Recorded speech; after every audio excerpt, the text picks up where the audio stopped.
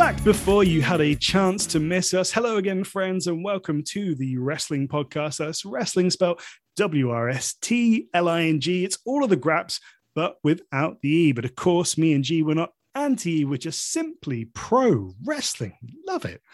My name's Liam. This guy is Gareth. Hey. And welcome back to the show. Thanks so much for lending us your time as always. And we do hope you had an opportunity to check out our interview from earlier this week with the wonderful Jay from the Dragon Gate Network. It was our first exposure to Dragon Gate here on this very podcast. And what a thorough, insightful, and interesting conversation that was. Jay was the absolute man. So big ups to him for his time. You enjoy that one, G? I did. It was so fun to finally be able to dip our toes into the world of Dragon Gate. 100%. And, you know, Jay made a real point of emphasizing the family environment that is Dragon Gate. And I've been really feeling the love already on social media after that episode drops. People with some really nice comments. So you did get the sense there was a real sort of fraternal vibe. So yeah, thanks so much for everybody that commented, and glad you enjoyed it. Anyway, moving on, we got a few bits to talk about. Just going to keep this one relatively brief because that was quite a long episode earlier in the week. But just to get two in, we're going to chat around the houses. And the first thing I've got to talk about, Gareth, is that I have seen some live wrestling. Gasp. As in the flesh, in without person. Me. Without you were unavailable. Let's yeah. I was at the Green Party conference. Let us not dramatize this. Much more exciting. You were changing the world for the better. I was in Frome watching a wrestling show. But it was a good show indeed. Little regional promotion, CSF Wrestling, that tour around the Southwest here. Really good bunch of guys. It was a lot of fun. A chap by the name of the English Lion, Eddie Ryan, is a fellow who I had the absolute pleasure of training with during my brief stint as a wrestler. He's a really lovely bloke, and he's turned into a bloody good professional wrestler with some damn fine forearms as well. Ooh. Not in the sense of those are fine forearms, but in the sense that he really hits them sweetly in a quite a Suzuki fashion, if I could bestow some praise. But yeah, it was really good stuff. Also, I really want to shout out Jake McCluskey versus Dan McGee, who in the middle of this, reasonably well-situated events hall in deepest, darkest Somerset, in front of a packed crowd, decided, you know what, we're not going to phone this one in. We're going to go for some Meltzer stars here, and just went absolutely crazy. And it was a belt of a match. I went with a couple of people that hadn't seen any professional wrestling before. Oh, no way. And that was the one that caught their attention. They couldn't believe the stuff that was going on. So there we go. Nice. So a really fun day out anyway. So big ups to CSF Wrestling for that. Nice to be, back ringside after nearly 2 years for you. Yeah, 100%. So we got to figure this out, mate, and get to a show as soon as possible. Pretty jealous, too. I know. We'll do this, though. We'll do this. And if anybody is over here in the UK and there's any shows on the horizon that you're thinking of going to, let us know. We want to hear about them. We want to hear about your experience as well. So, give us a shout. Anyway, there's loads going on in the wrestling world, but I don't think there's a bigger story than the Ring of Honor situation, which kind of revealed itself earlier this week. So for those that don't know, a short synopsis is that as far as we know from the final Battle pay-per-view onwards, that's going to be it for Ring of Honor for the foreseeable. All their talent are going to be released from their contracts at the end of the year. They can work with whoever they want almost immediately, actually. So the Briscoes turned up in GCW a couple of weeks ago and scooped the tag titles. So clearly that's indicative of that. And then there's going to be something of a reset, not just in terms of story or creative, but for the company as a whole.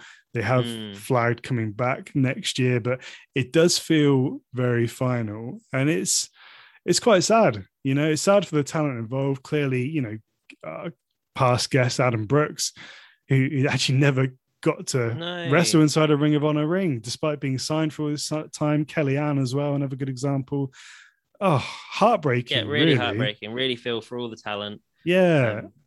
Real shame for a number of people. Session Moth as well. Yeah. Haskins. Yeah, just a lot of people from this neck of the woods that unfortunately, that's the end of the ROH road for them. Yeah, it's rough, man. It's really rough. And I think the chaps on the Wrestling Observer radio suggested that going forward, ROH is going to run like an indie again. Yes. So just using who's available as opposed to locking people down to contracts. And it's a tough pill to swallow in that regard, because I think the suggestion is that the fact that they honored everybody's contracts so well during the pandemic, and they did right by their talent. They did, and I think the suggestion is that has caught up with them a little bit, which is horrible, because they really did look after people well, and they should be commended for that.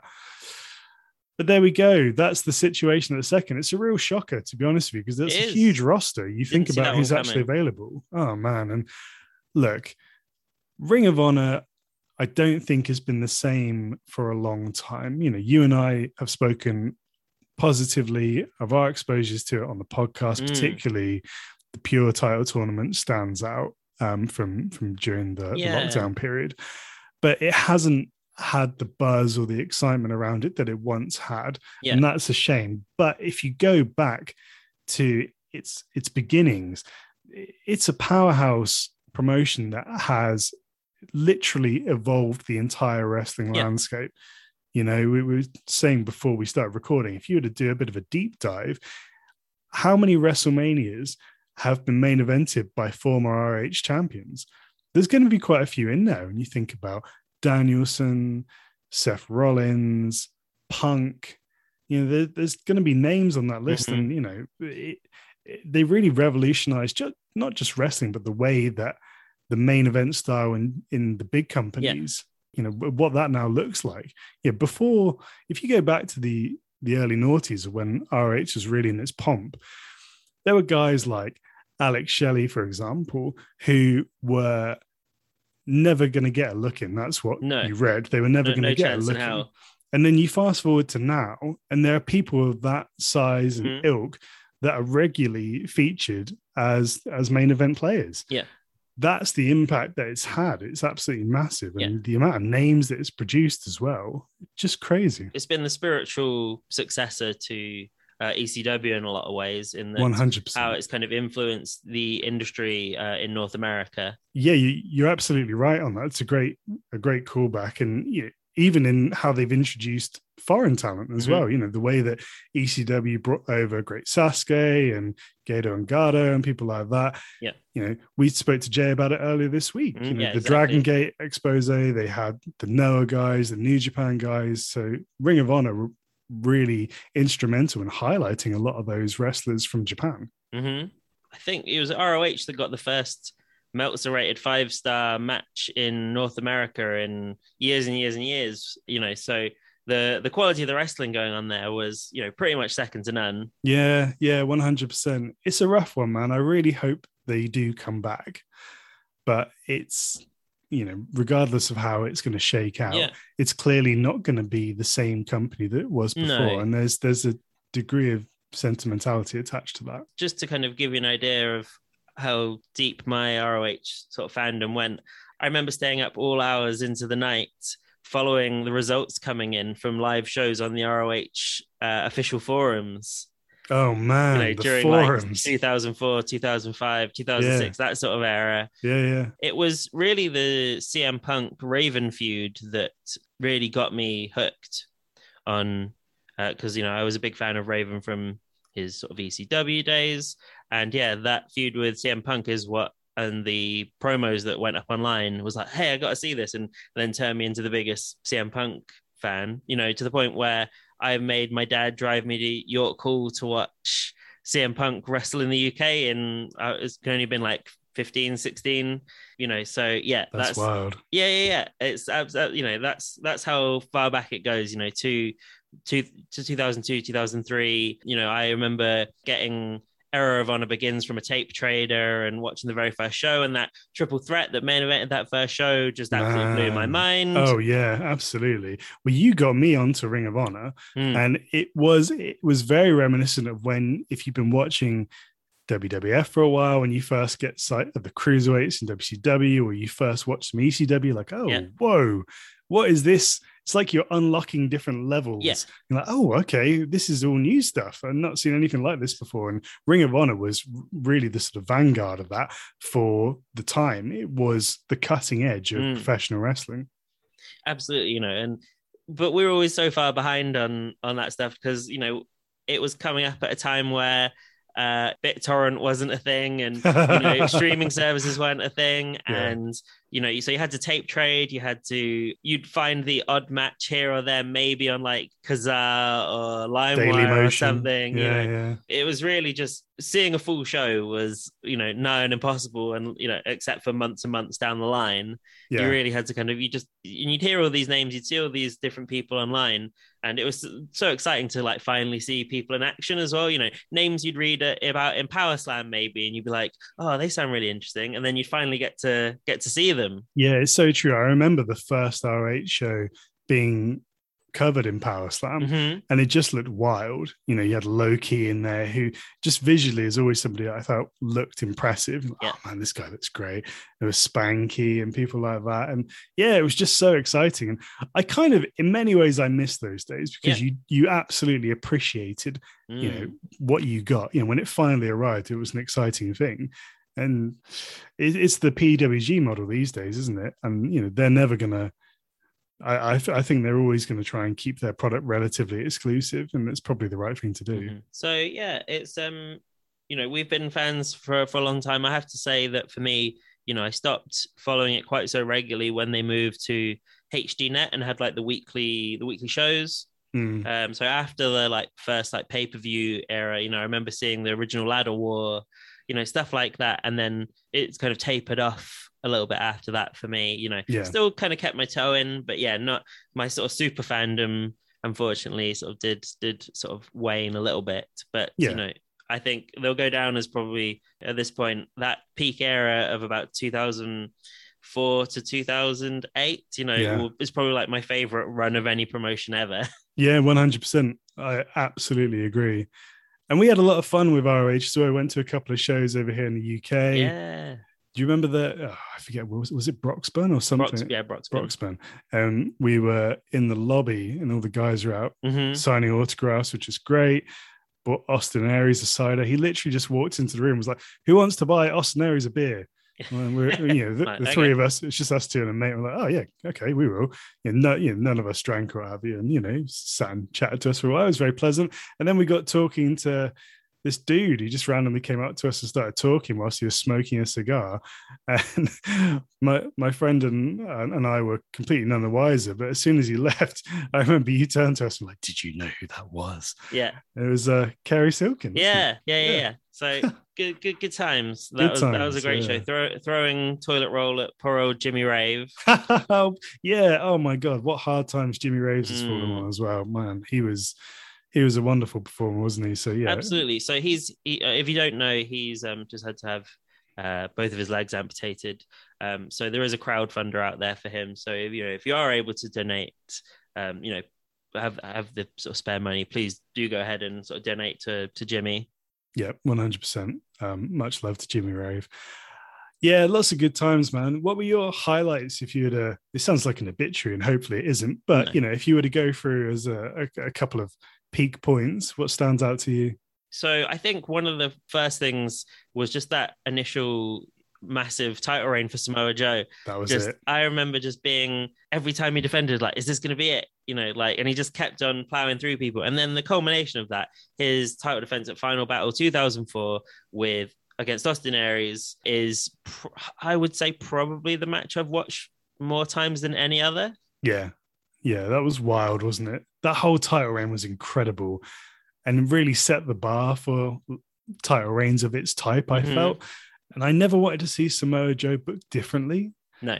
I always wanted him to be unbeatable for the longest time. As soon as he started dropping pinfalls, it was very much a territory thing, wasn't it? As soon as he started dropping matches, then move him on. He's lost that aura a little bit. Yeah, he should be winning, man. Yeah, you're so right. That was a great time. And then I think another really great thing about it for me during that period was just how much Bryan Danielson evolved in front of your eyes. Like, Oh because my he was always an word. amazing wrestler from day one, but just as he got that sort of confidence and that personality and the, I've got till 5 and just being a pure and Yeah. adulterated dickhead. Because that really wasn't there for the longest time, was it? I He was great to watch, but he was a little dull. yeah. Which is, it sounds mental to think that you're talking about Bryan Danielson and saying that he used to be dull, but he kind of did. But oh my gosh, yeah, that was revolutionary. It was just like a switch flicked in his head, and all of a sudden he really got it. And I suppose, to be fair, you have to really credit WWE for taking that and harnessing it. And definitely. helping him evolve even further to the character that you see today, who's just killing things. I credit the Butlins tours to bringing that out in him. Do you remember? Were you with us when he was in Salisbury, wrestling as the American Dragon, but under a mask? Yeah, that was wild. The amount of people that we've had through Salisbury City Hall. I know, it's wild, isn't it? The quality people. I just remember us going to shows in Salisbury and us being like the only people that were aware of how good, these guys were stars to us. I remember like Doug Williams coming through and Chad Collier.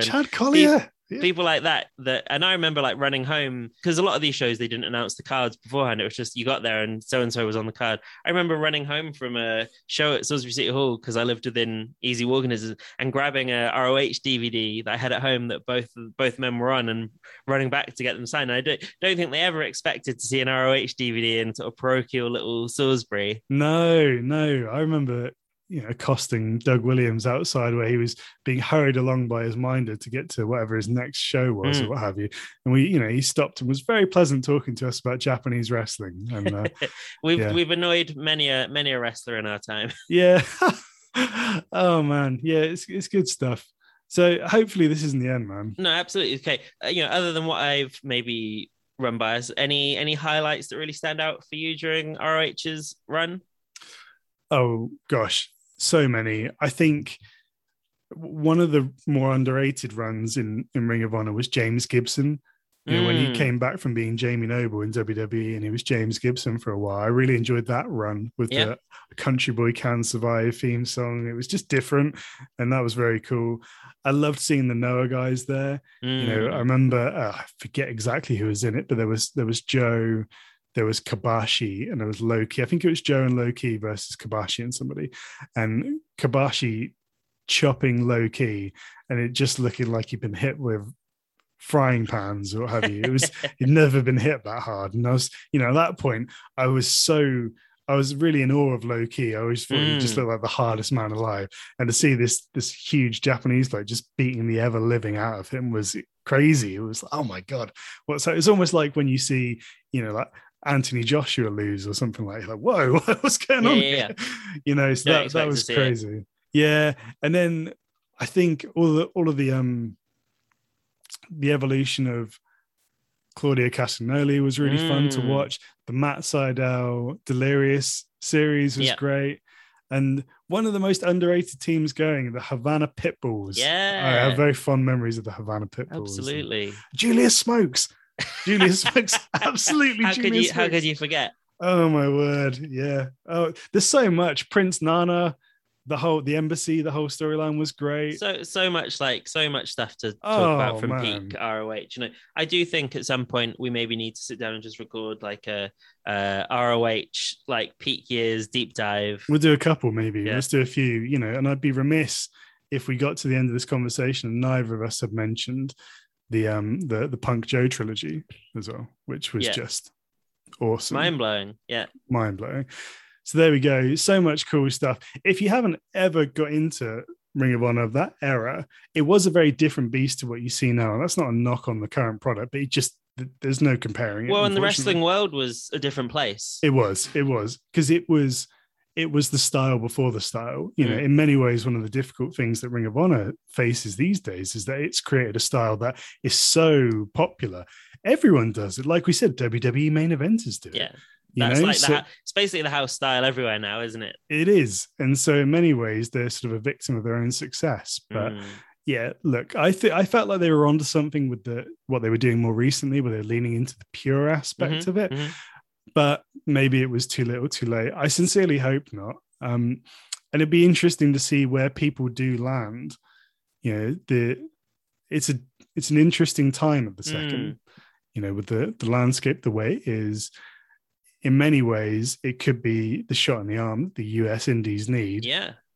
So that's a Absolutely. positive that could come from it. Yeah, like obviously we're not, excited that anybody's lost or pleased anybody's lost Oh, their job God, over no. this. Absolutely not. I'm devastated for them. But, I think there is enough high level pro wrestling companies out there now that I think, the vast majority of people, I hope, shouldn't have to worry too much about their future employment.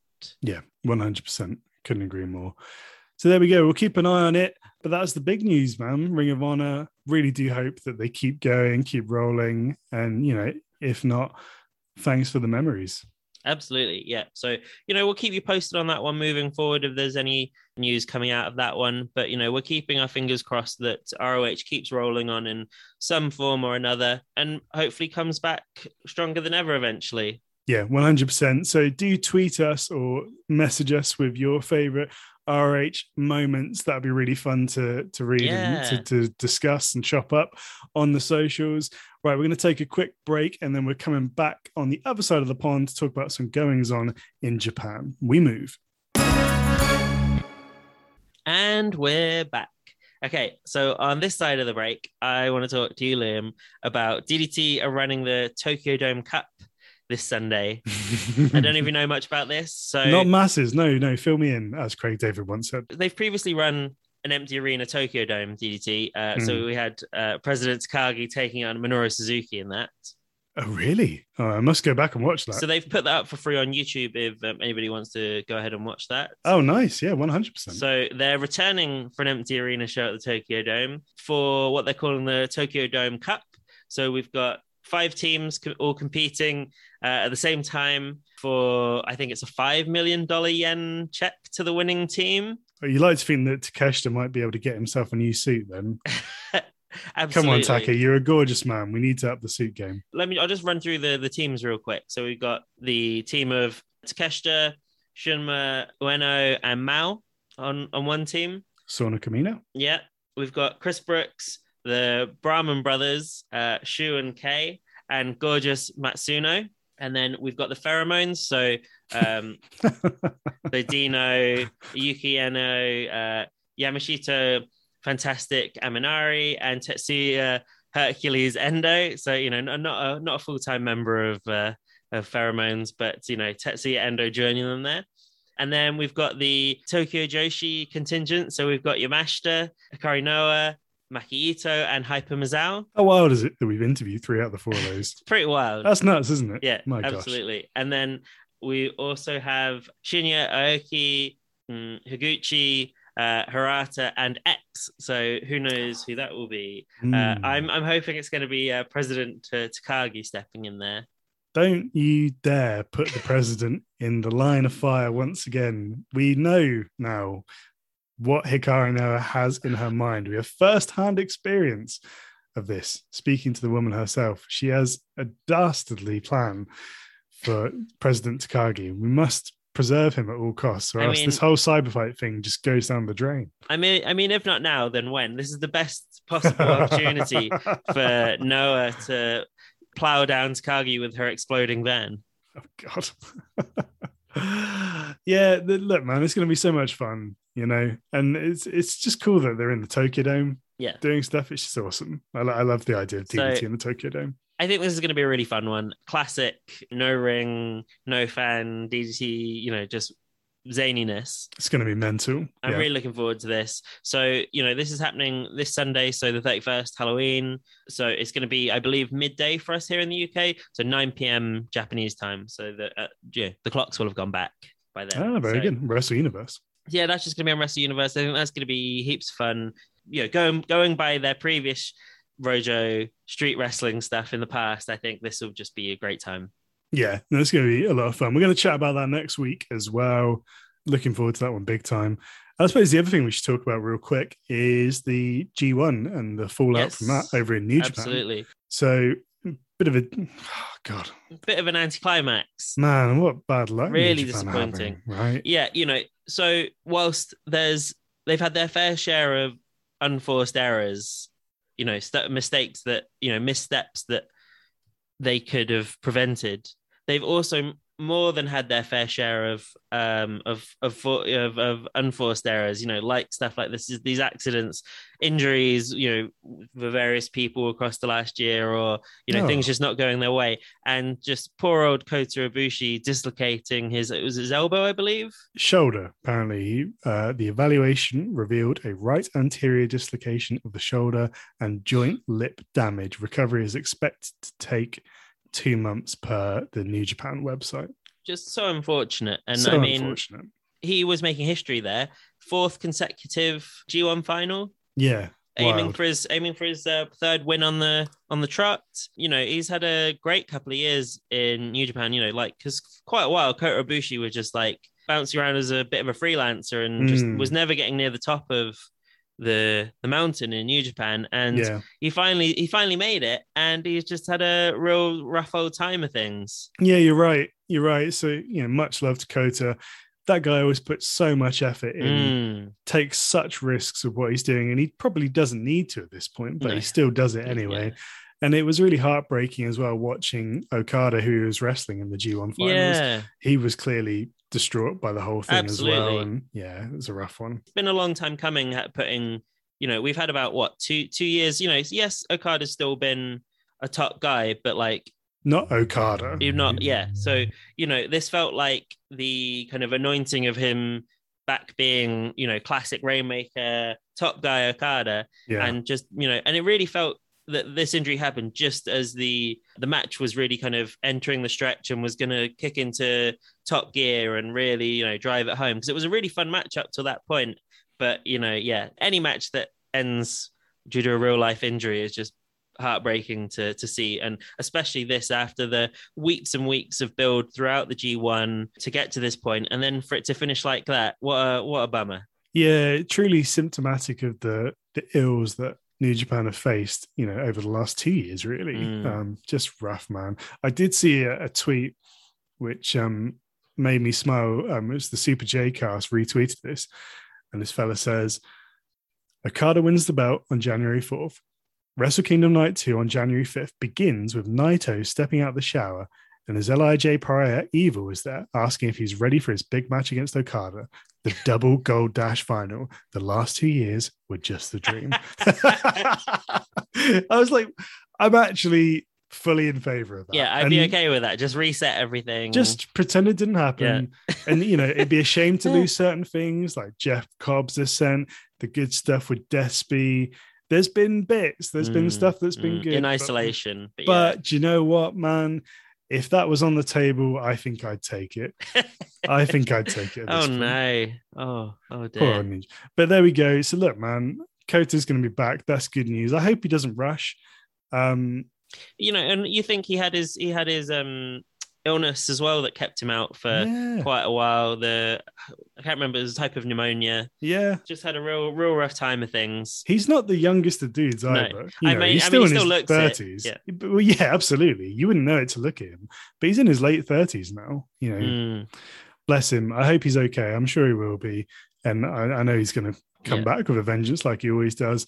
The fact that we got Big Match Okada back is very exciting. It is. And what's even more exciting is that Big Match Okada has got that IWGP belt with him as well. Not the cool IWGP World Heavyweight title, but just the world title. He's brought back the original belt.